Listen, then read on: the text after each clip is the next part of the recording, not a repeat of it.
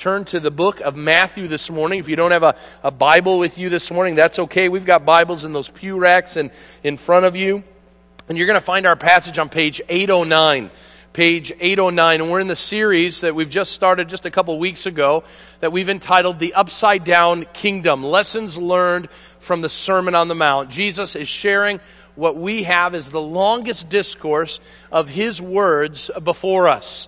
In Matthew chapter 5 through Matthew chapter 7, King Jesus is sharing to us, His followers, how we are to live. And we're going to break down this series into 4 smaller series. And the first one that we've been focusing in on are these kingdom attitudes, the Beatitudes as they are called in Scripture.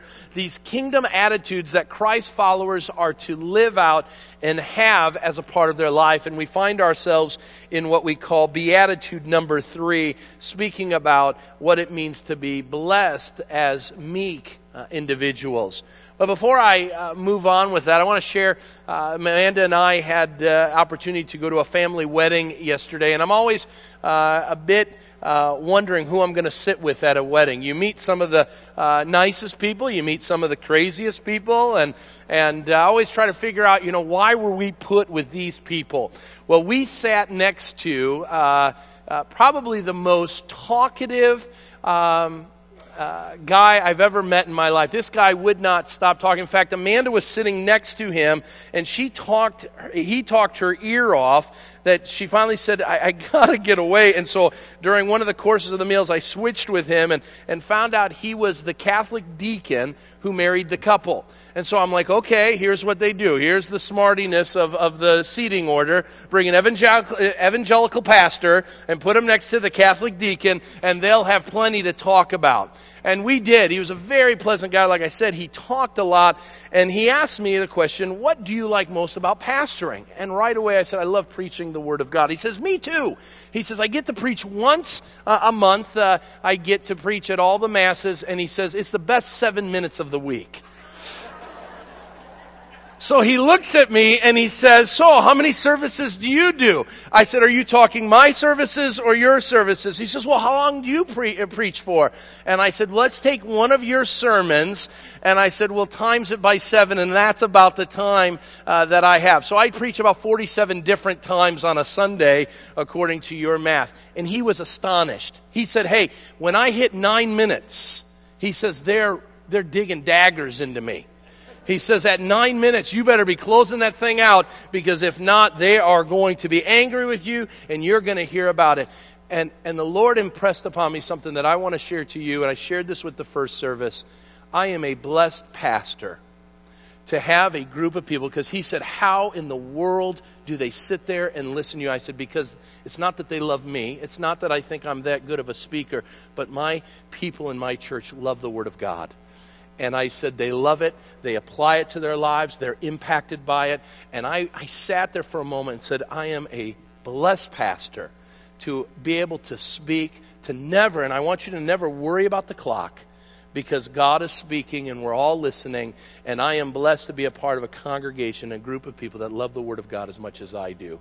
And I wanted to share that with you because it's important that you hear it. And here's the thing, we need to make sure that hunger stays.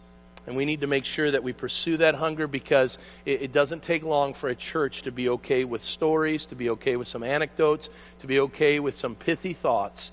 We need to continue to seek after God and hunger and thirst for His righteousness. So I'll have you out by 1:30, and we'll go from there.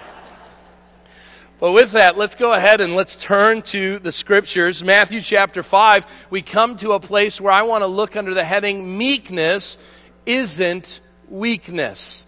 And we've been learning in these past couple of weeks that the world tells us that the way we receive the kingdom and all the blessing of life is to pursue it in our own ways. And Jesus is going to, in this third beatitude, come to a point where He says, it is not about you exerting authority, but it's about you relying on me. But the world says that meekness is a very different thing. And so we need to define that this morning. But before we do, I'm going to ask you once again to step out of your pews and stand for the reading of God's Word. Let's hear what God has to say.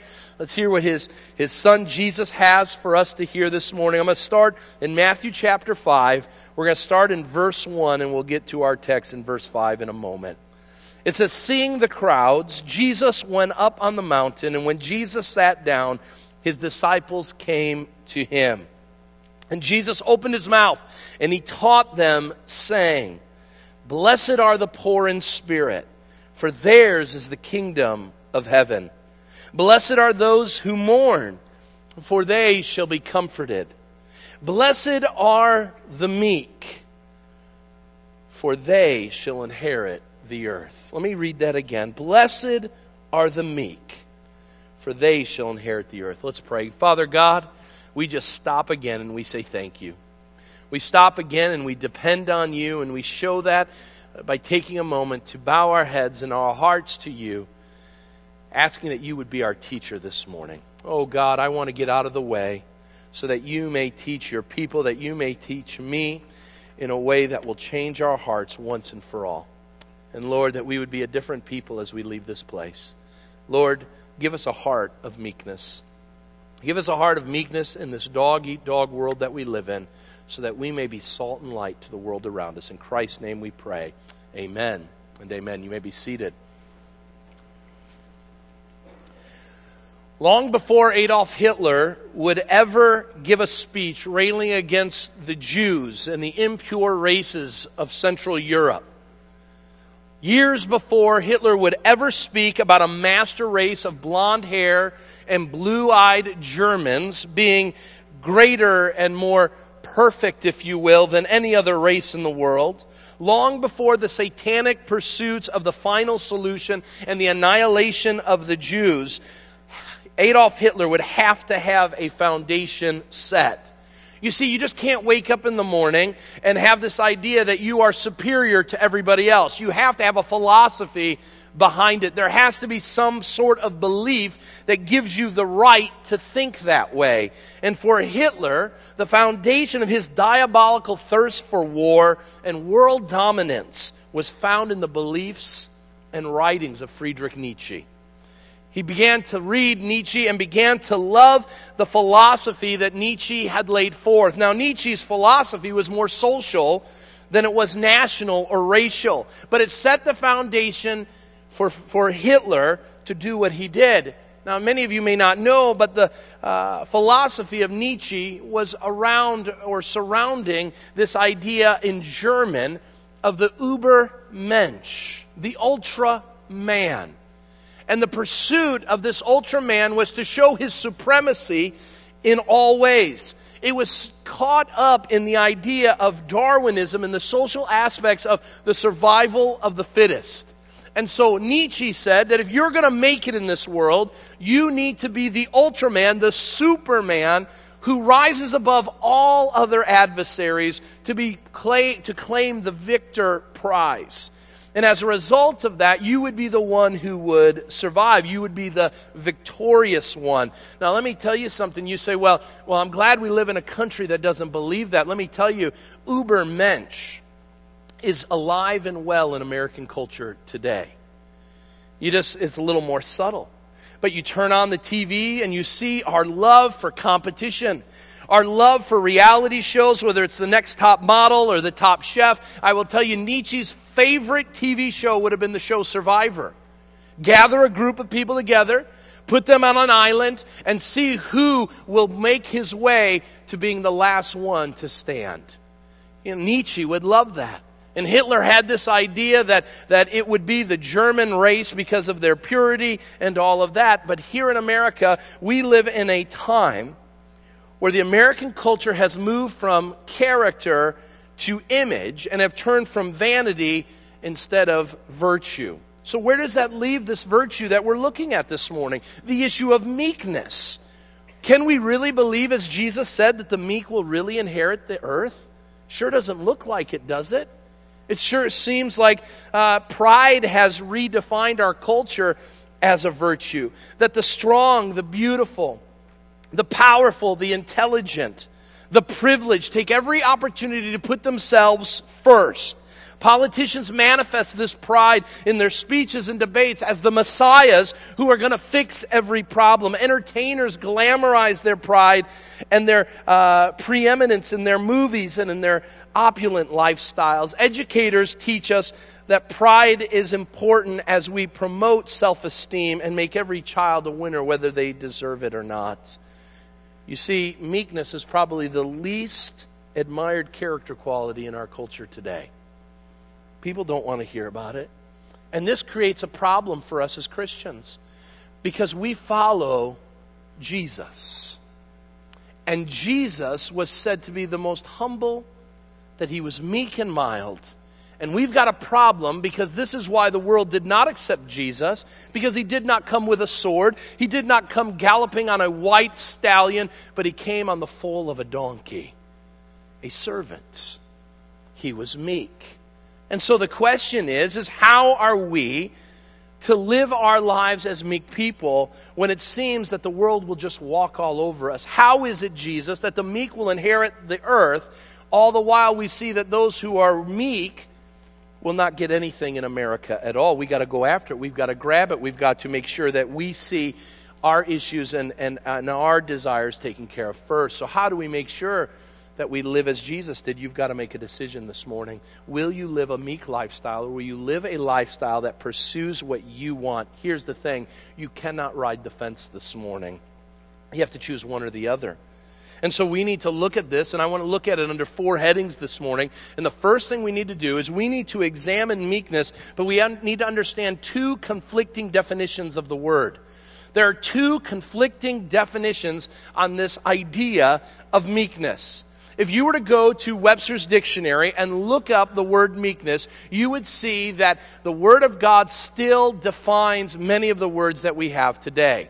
Meekness would see, if you were to turn there, you would see all kinds of spiritual connotations and biblical terminology being used for meekness. But here's the problem. We have fallen into the way of redefining words, haven't we, in our culture? And meekness is one of those words that the world has taken hostage and made it their own meaning. Even though the dictionary says it's one thing, they've changed it and they said it means another. So let's notice the world's definition. So the dictionary speaks of meekness as the Word of God speaks of it. But as we listen to people speak on the subject, especially in literature, meekness looks very different than what we think it should look like as it is laid forth in the Bible. Meekness has been shared as the unfortunate dog abasing itself before its master. Edith Wharton said, the meek are those who are bowed down to others like trees in a windy storm. Louise Erdrich says, they are like hostages with a gun trained on them. Iris Murdoch says that the meek exist unthinkingly like a slave, like a working animal. Thomas Fuller says of the meek, they are like a bell, that they will go for everyone that pulls it. Meekness, Ellen Glasgow says, is like the yes of a dog that is uncertain whether he is about to receive a pat on the head or a blow to the face. You see, when you listen to what the world says about meekness, you will see spinelessness. You will see cowardice. You would see weak and passive. You would see someone who is a pushover. And here's the problem. The world takes that definition, and then they see that Jesus is the meek one, and what Jesus becomes is this long-haired, effeminate hippie who just loves everybody, who doesn't turn any tables over, who is just Mr. Nice Guy, who just loves everybody, who sings Kumbaya all the time, and just is a happy-going kind of guy. He is the meek one that he's just a pushover. Well, let me tell you something. That is not for me. I am not passive. Can I tell you there is nothing passive about me? Okay? And if that's the world's definition, I don't want anything to do with it. And I'll be honest with you, if that's what Jesus was like, man, then I got some real issues and struggles, because if that's what Jesus is like, then his words don't resonate, because if he's just this lovey, touchy-feely guy, then everything that he says about hell and everything that he says that confronts people means nothing. So we need to ask the question, world, do you have the right definition of meekness, or are you missing it, and is there another definition? Well, it sure does seem when we go to the Word's definition of what meekness is, we get a different picture. You see, when the Bible speaks of meekness, it uses a Greek word, praus. Praus was a word that was a favorite word of Aristotle's as a Greek. Praus was what Aristotle said, the balance of all virtue. The idea is that it wasn't leaning towards one side or another, but it was living life in perfect balance. But what did the Greeks think about this word? Well, there are 4 renderings of this Greek word praus. First, praus could be defined according to our emotions. When you were called, speaking of your emotions, as a meek, a praus individual, it would be translated as William Barclay, the Bible scholar, translated it. As a man who is always angry at the right times and never angry at the wrong time. That's a good definition. You see, Jesus got angry. Jesus got angry. He goes into the temple. His father's house is to be a place of prayer. And they're making money. And they're making just a mockery of the temple. And Jesus comes in and the world says that Jesus comes in. All right, everybody. Let's just clean things up. Let's just take care of... No, that's not the Jesus that we see in the Scriptures. He becomes angry.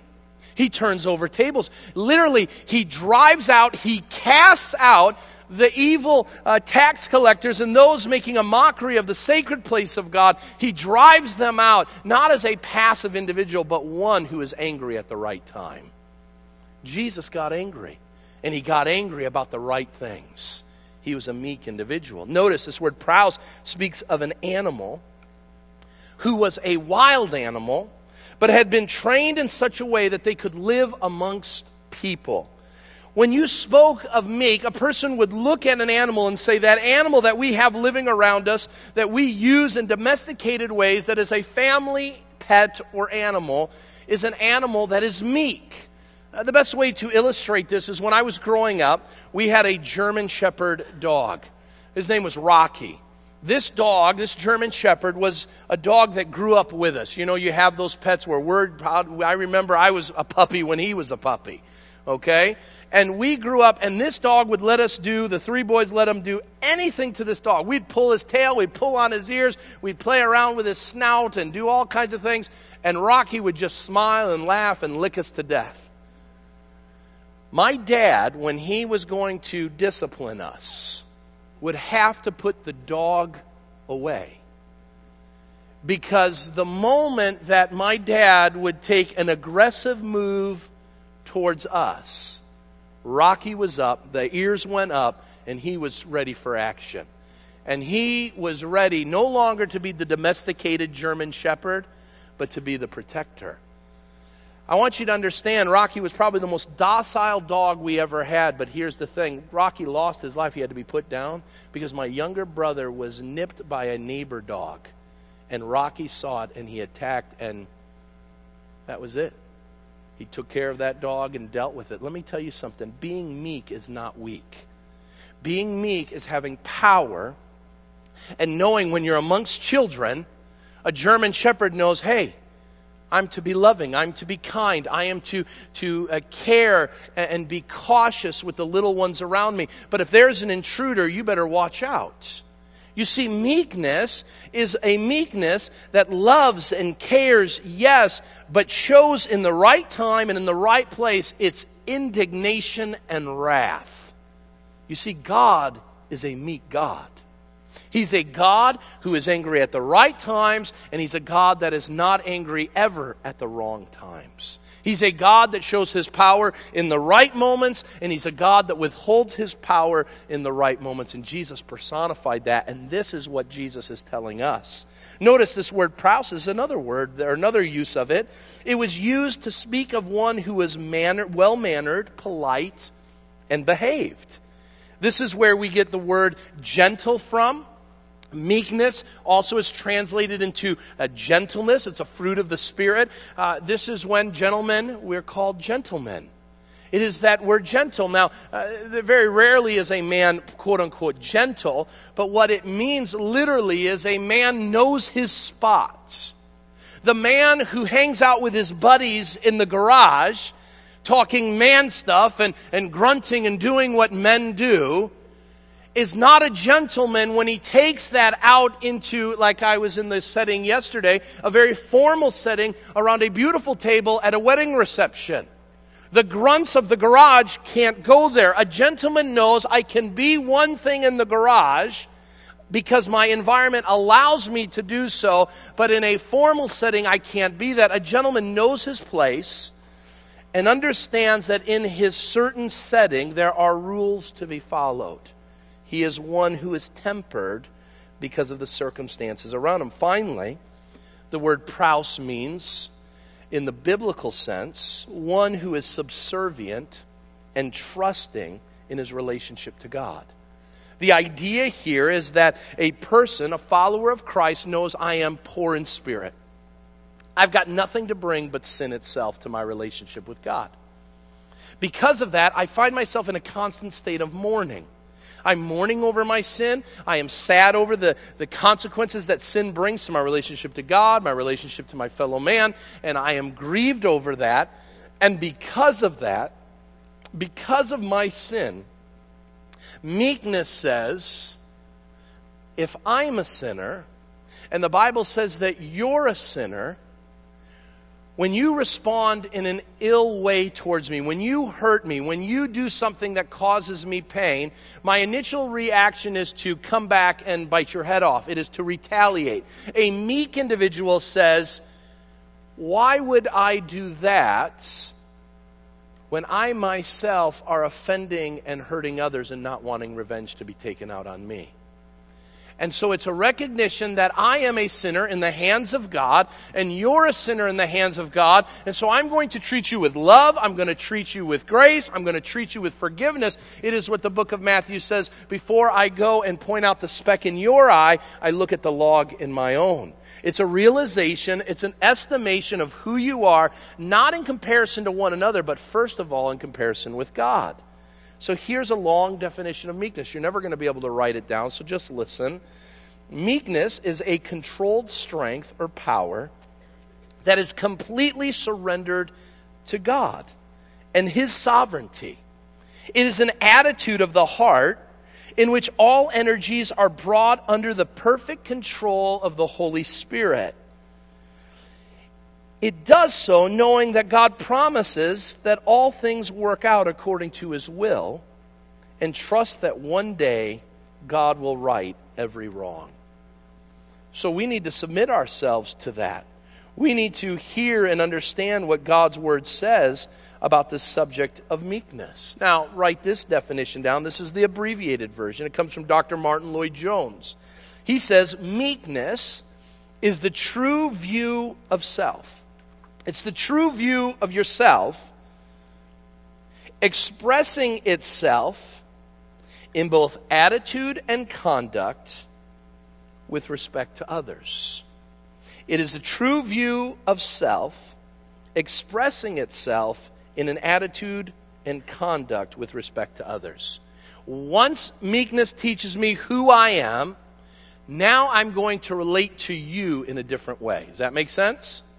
I get a right understanding of who I am to be meek, and therefore my response to others will be meek as well. Now we need some help with that. Those are definitions. Well, let's get some demonstrations.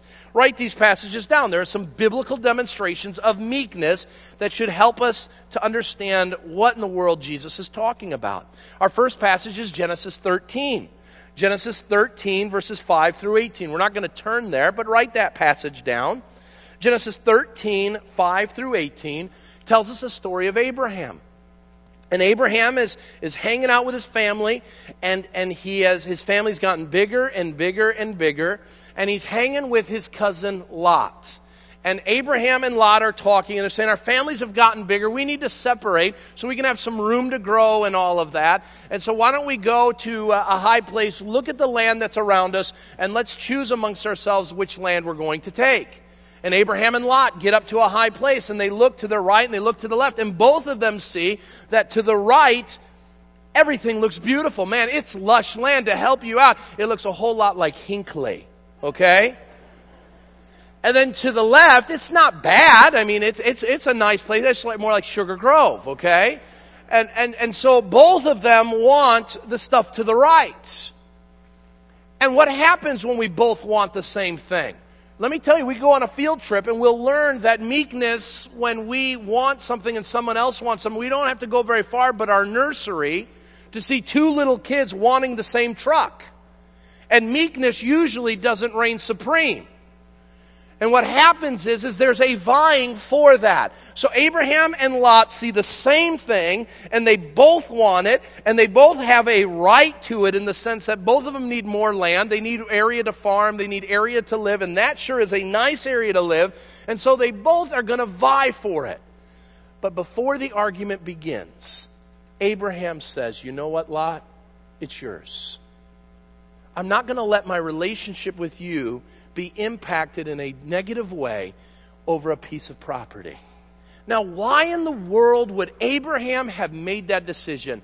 Because in Genesis chapter 12, Abraham is called out of Ur of the Chaldeans, northern Iraq, and God says, I am going to take you on a journey, I'm going to make you a nation, and I'm going to give you a place to live. You trust that? You believe in that, and you will not be ashamed. You will not be disappointed. And Abraham says, you know what, God? If you really want me to have this land, I'll have it, but I'm not going to ruin a relationship over it. And so I'm going to defer to my cousin. I'm going to give him the land. And if you notice later on in the text, right after he's done with his conversation with Lot, he gives the land to Lot. God says, you have chosen right. I'm going to bless you in the land where you're at. I'm going to take care of you. My promise is going to continue on. So here's the thing. Some of you are vying for things right now. Some of you are in the midst of a promotional opportunity where it's either you or your coworker. And you're sitting there and you're trying to figure out, and you're starting to say, you know what, if I'm going to get this promotion, I need to show that Johnny's not all that trustworthy. I need to make sure that Johnny doesn't look as good, and I'm going to make sure I look a little better. That's not meekness. Meekness says, you know what? If God wants Johnny to have the promotion, he's going to have it. I'm going to be the first one that shakes his hand. I'm going to be the first one that says, well done. It doesn't mean that we don't try. It doesn't mean that we don't work. But we don't vie for something that God doesn't want us to have. Number 2 illustration we see in Numbers chapter 12. Numbers chapter 12, verses 1 through 15. Many of you studied this passage in your small group setting. And this is a story that doesn't get much play. It's a family feud among Moses, Miriam, and Andrew, the siblings. And they're out in the wilderness. And Moses has liberated the people from Egypt. And you think everybody would be happy and everybody would be all excited. And in Numbers 12, we have a family crisis come out. And the family crisis is and I know some of you deal with this. The family crisis is that brother and sister don't like Moses' wife. Now, why in the world don't they like Moses' wife? We are told that the wife comes from the land of Cush. The land of Cush is southern Ethiopia. And so while Miriam and Aaron probably had some olive tones like your preacher does because of his Middle Eastern background, she doesn't have olive tones, she's black. And there's this racial divide. She ain't one of us.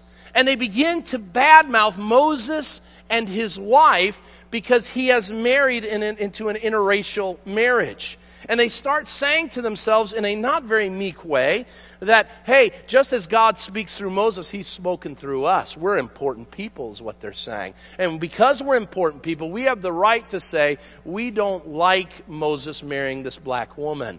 And God says, hey, I'm not okay with this. What Moses has done is totally fine. He's done a good thing. There's nothing wrong with this. He met this woman as a foreigner running in the wilderness, and he met her as a foreigner, and he's married a foreigner, so I'm okay with this. It's all good.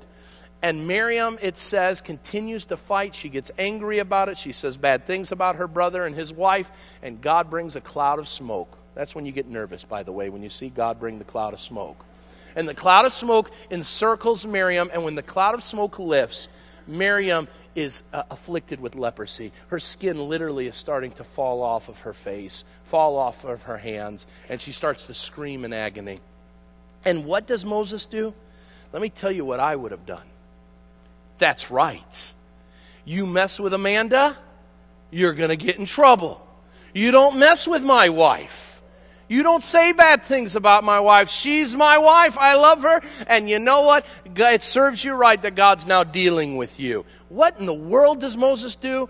Moses, who the passage says is the most meek man that ever walked the earth. He prays for his sister's healing. Wait a minute. This dumb woman has just badmouthed your wife and now has gotten her due. And what is his response? He prays, Lord, take this away. Make her whole again. That's meekness.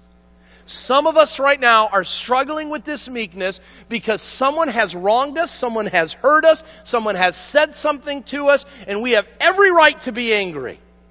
We have every right to be offended. But what we don't have a right to do is seek revenge. And Moses shows us that when we have been wronged, we have the right to be angry. But the Bible makes it clear in Romans that it is God's to avenge, he will repay. So God says, you know what, Moses? She's going to have leprosy for 7 days. She needs to go outside the city. In 7 days, she'll be healed. She'll be taken care of. And Moses is a meek man who allows God to do the work. He doesn't have to. A third example of this that we need to look at is the example of David. The example of David. In 1 Samuel 24, David is running for his life. Who is he running from? King Saul. Why is King Saul running after him and chasing after him? For one purpose, to kill David. The answer is because God has anointed David to be king, and God has removed his presence from Saul, and he has put his blessing on David, and Saul was feeling the pain. And Saul, not being meek, takes his determination into his own hands. I'm going to take care of my problem. I'm going to deal with it. I'm going to kill David. And after chasing after David for some time, David is given the opportunity where David comes upon Saul's camp where they're all sleeping. And David has the opportunity to kill Saul right there. And what does David do? Let me remind you, David has every right to kill Saul. Every right. This isn't, well, he may have had a right or he didn't. He has every right to protect himself. This guy's been chasing him down with his military, and now I can kill my enemy, and really it's my spot to be in it anyway. I deserve the right to be king. And what does David do? David shows Saul, I've been there. He takes his sword, remember, he takes his robe. He reminds Saul, I've been there, but I'm going to show mercy. And what does he say? I will not touch God's anointed. I won't touch him. I can. I have every right to do so, but I'm going to leave it to God, and Saul is still God's anointed until God deals with him. And some of us right now are dealing with a struggle of meekness because we are unwilling to allow God to have the role of seeing all things out, and we're taking it into our own hands. Now, the Bible's full in the New Testament about meekness. We are told that we are to be meek as followers of Jesus Christ in Ephesians 4:1. We are called to clothe ourselves in meekness in Colossians 3:12. And even in our presentation of the gospel, we are told that when we are given the opportunity to share the reason for the hope that we have, we are to share that hope with two words: gentleness and respect. Those two words together are meekness. And so the Bible is clear. You want to be a follower of Jesus Christ, then you need to be meek.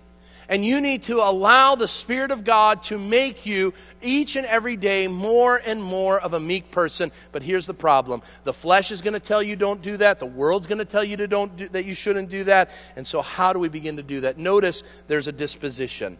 There's a disposition. Turn in your Bibles to Psalm 37 for a moment. Psalm 37.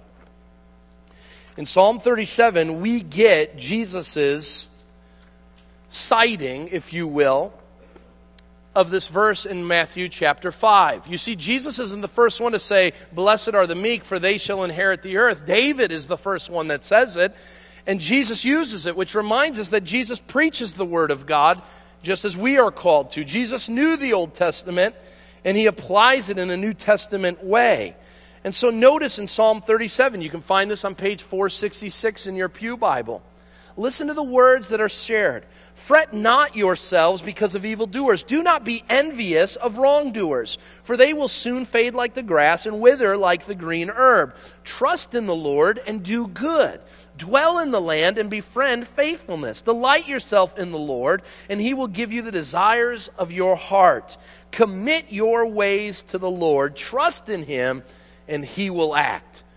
How do we become a meek individual? What spirit do we need to have? Number one, we must be a person who devotes ourselves to the ways of God. We need to devote our ways to God. When David talks about devoting his ways to God, what he is saying is that we take our lives in an open hand and we give it to God. But more clearly in the Hebrew language of what David is talking about is even deeper trust and faith in that. And what it literally is if you want to devote your ways to God, this is what David is saying. It is you becoming blind. So you put a blindfold over your eyes, and now knowing you cannot see, you take your hand and you say, Lord, I put my life into your hands. Where you lead, I will follow, because I'm not going to be able to see. Now, why in the world do you need to blindfold yourself to trust? One of the reasons why is because trust has to have an absence of anxiety and worry. And so if I am not going to worry about things, I need to blindfold myself. I need to cover myself from the things that will cause me issues. Notice how many times it says, fret not. All throughout the passage it says, hey, you cannot be anxious if you are going to be meek.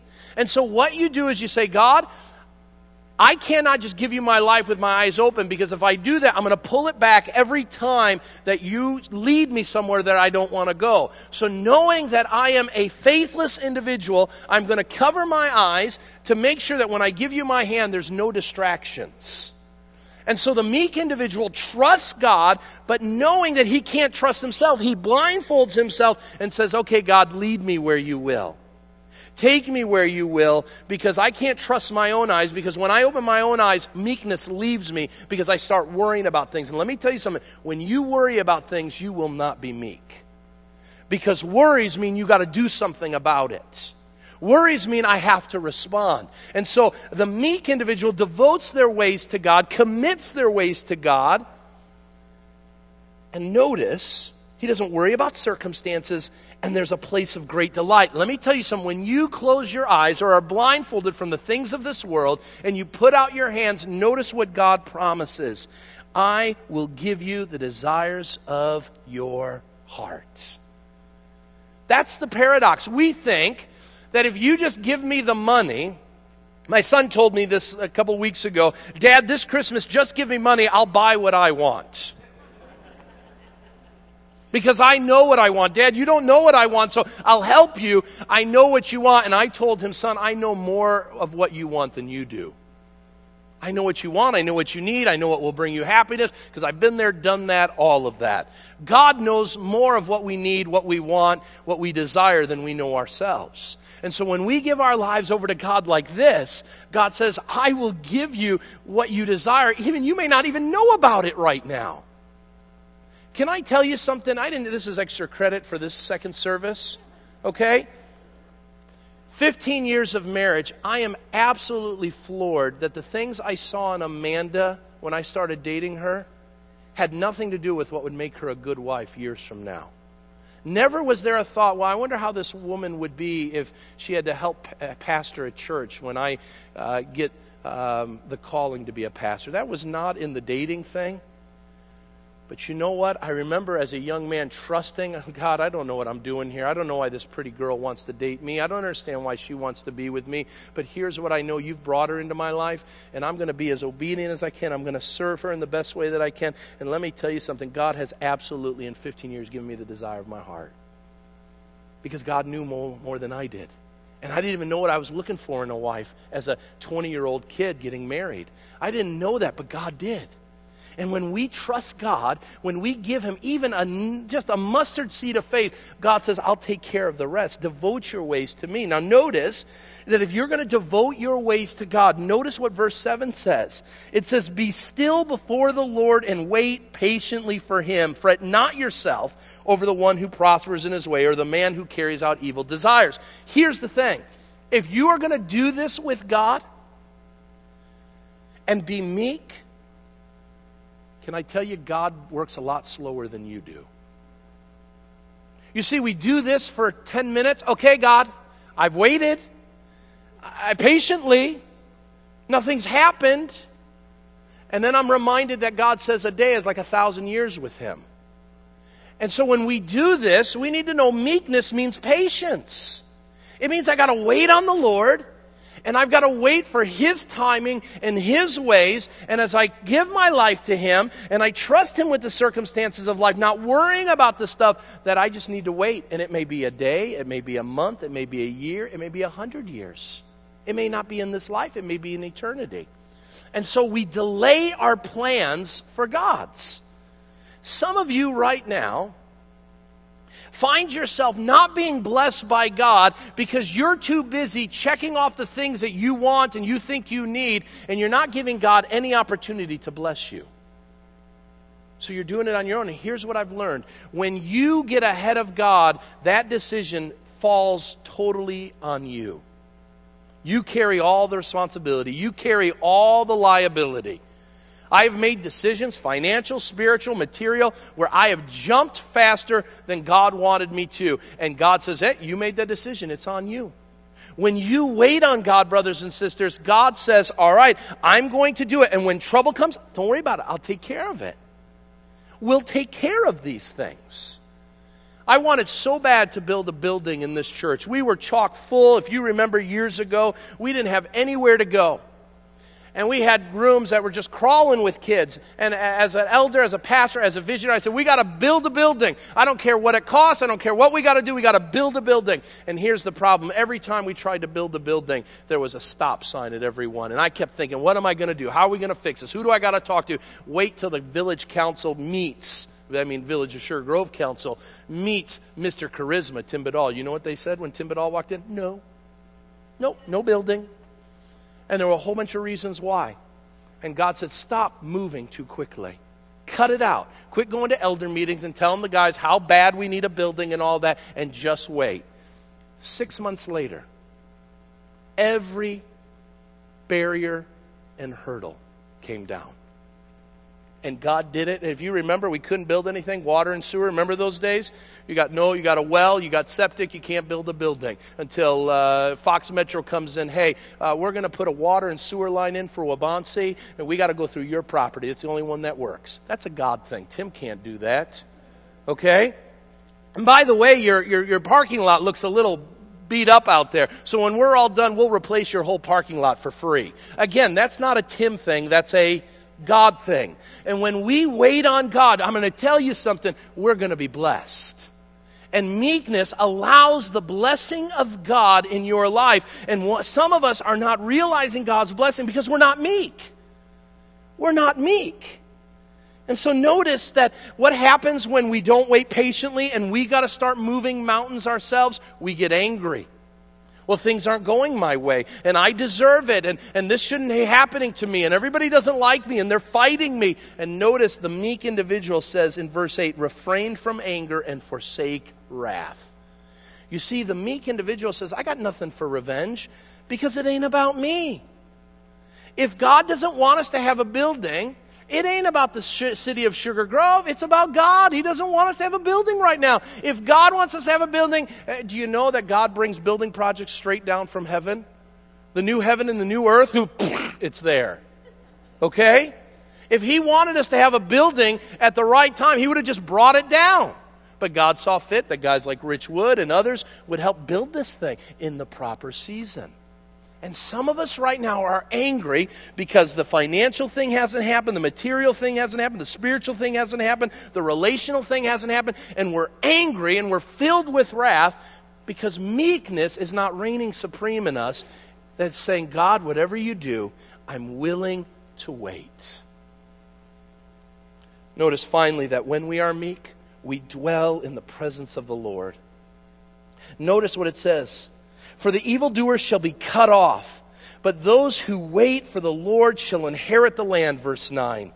In just a little while, the wicked will be no more. You don't have to seek revenge. They'll be gone soon enough. You will look carefully at his place, and he will not be here. But notice what David says, but the meek shall inherit the land and delight themselves in abundant peace. What was the land in Old Testament times? It was the nation of Israel. It was the promised land of God.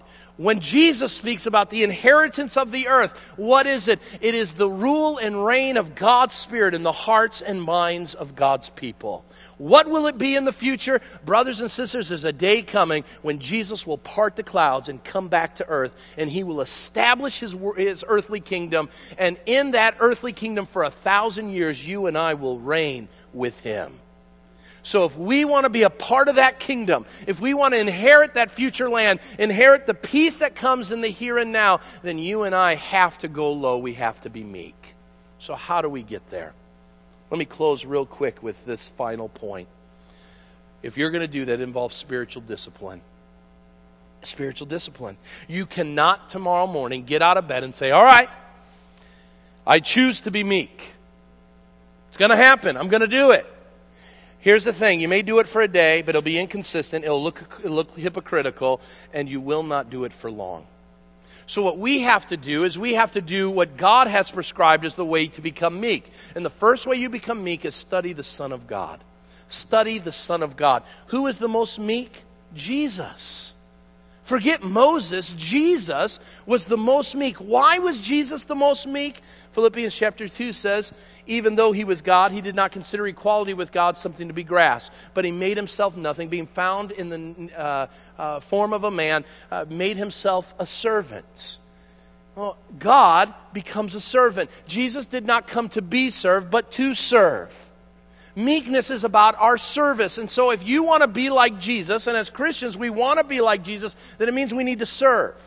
We need to reach out and love on people and care for people, even though we may think we're better or higher than they are. Number two means that we get angry about the things Jesus gets angry about. Can I ask you a question this morning? When was the last time you got angry about something Jesus is angry about? I don't think it's been a while for me. I get angry about what Tim gets angry about. I mean, I'm angry that Jay Cutler isn't the quarterback he needs to be. That's the stupidity of our anger. I'm angry I have to wait at a light at 47 in Bliss. I'm angry that someone has 23 items in a 20 item or less. And I'm filled with wrath about that, and you are sinners too because you're laughing. Okay? We get angry about stupid stuff. God got angry about all the right stuff. He gets angry when his grace is trampled underfoot and put under all kinds of human regulations. He gets angry when we keep children away from God and away from Christ because we don't think kids need to know about salvation. He gets angry when he sees injustice. He gets angry when he sees abortion take place. He gets angry when he sees the world going to hell in a handbasket. He gets angry about that stuff, and we're angry because our cable news channel or our cable TV show is turned off because it doesn't have enough viewers, and we're angry we don't have anything to do with our Thursday nights.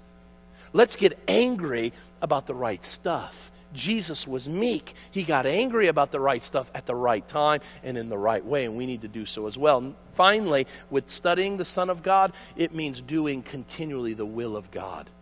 Jesus was meek. Every time you see this phrase, not my will, Father, but your will be done, it's chock full of it.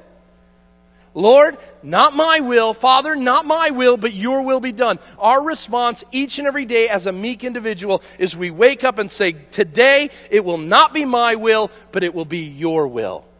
In my workplace, if I have to get and endure some trouble, I'm going to do so as a good soldier dealing with persecution and suffering. You see, when we say that, God allows even his Son to endure hardship. Jesus said that when he knew he was going to have to go to the cross. And some of us are going to bear some crosses as a meek individual because God's going to say, you know what? You're going to be a servant. You're going to endure suffering. You're going to be persecuted. We'll talk about that in a couple weeks. You'll be persecuted, but I'll lift you up at the right time. Here's what God says he will do.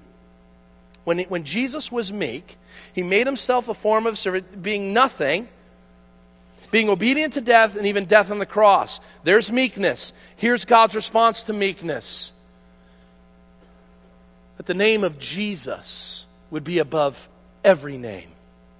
that he would be exalted, he would be lifted up, that at the name of Jesus every knee will bow in heaven and on earth and under the earth, and every tongue will confess that Jesus is Lord. When you are weak, God raises you up. And some of you are trying to raise yourself up. You're trying to do that, and I've done that in my past, where I try to raise myself up. And Jesus says, no, to get high, you must go low. To be blessed, you must make yourself a servant. To be great, you must be the least. To be first, you must be the last. We're going to see all of that. And so what do we need to do? Study the Son of God. I said it would be short. Number 2, welcome the Word. Welcome the Word. James 1:21 says that we are to receive the Word of God implanted with meekness. Why? Because we'll never follow the Word of God if we're not meek in our response to it. If we're not like this to the Word of God, then we will never follow what it says. And some of you want to follow the Word of God, but your eyes are wide open. Well, I would love to follow it, God, but my finances are all messed up. I'd love to follow it, God, but my relationships are all messed up. God, I'd love to do what you say, but my flesh tells me that I will have more fun if I go against your Word. The meek life says, God, it ain't about me, but it's about me doing your will. And so I'm going to welcome the Word of God as the liberating law that gives life. This is the way to happiness. Number 3, it's submit to the Spirit. The meek person knows that things can't happen through your own strength. Things can't happen by you manipulating things. Things can't happen by you making everything work. Let me tell you something. You will not add a moment to your life by worrying about things. Jesus said that. You can't add a second to your life in that way. And so what we need to understand as followers of Jesus Christ, as entrepreneurs, as salesmen, as fathers and mothers, as husbands, as wives, that it's not by might, nor by power, but by the Spirit, says the Lord of hosts. We have to submit ourselves to that. God, it's you moving. It's you having your way in me. It is you doing what needs to be done and me just following behind. This is these spiritual disciplines. Notice the 4th one is that when problems come, we pray. A meek person, when problems comes, gets on his knees. You want to know if you're weak? Weak. If you're meek, not weak. If you're meek, ask the question, how much have you prayed about this week? How much have you gotten on your knees and said, God, if you don't show up, I'm done for. God, I need you. We sang it, Lord, I need you. Oh, I need you. Every hour I need you. You want to prove that? How much are you on your knees? How much are you praying, asking God to meet you each and every day? I know I'm not as meek as I can be because I know I don't pray like I can. And I'm just going to confess that to you because I'm a fixer. I'm a conflict resolver. I take care of things. And God says, what? You kidding me? You can't do anything apart from me. So we need to pray as meek people. And finally, we need to seize opportunities to serve. Meekness is found in service. It is opening our hands with open hearts and open hands to serve where God calls us to. How open are you to serve? How open are you to do what God is calling you to? God wants us to be meek. He wants us to be ready and willing to do whatever He'll call us to. So let me ask you this. What area of meekness today do you need to work on? Pray about it. Ask the Spirit to empower you. Spend time meditating on these truths. Ask God to empower you in your growth towards meekness in order that we may experience His presence and power in this life and in the life to come. Because it is, listen to me, it is the meek who will inherit the earth. Don't fall for the garbage of the world. It is the meek who will inherit the earth. King Jesus says so, therefore it is true. Let's pray.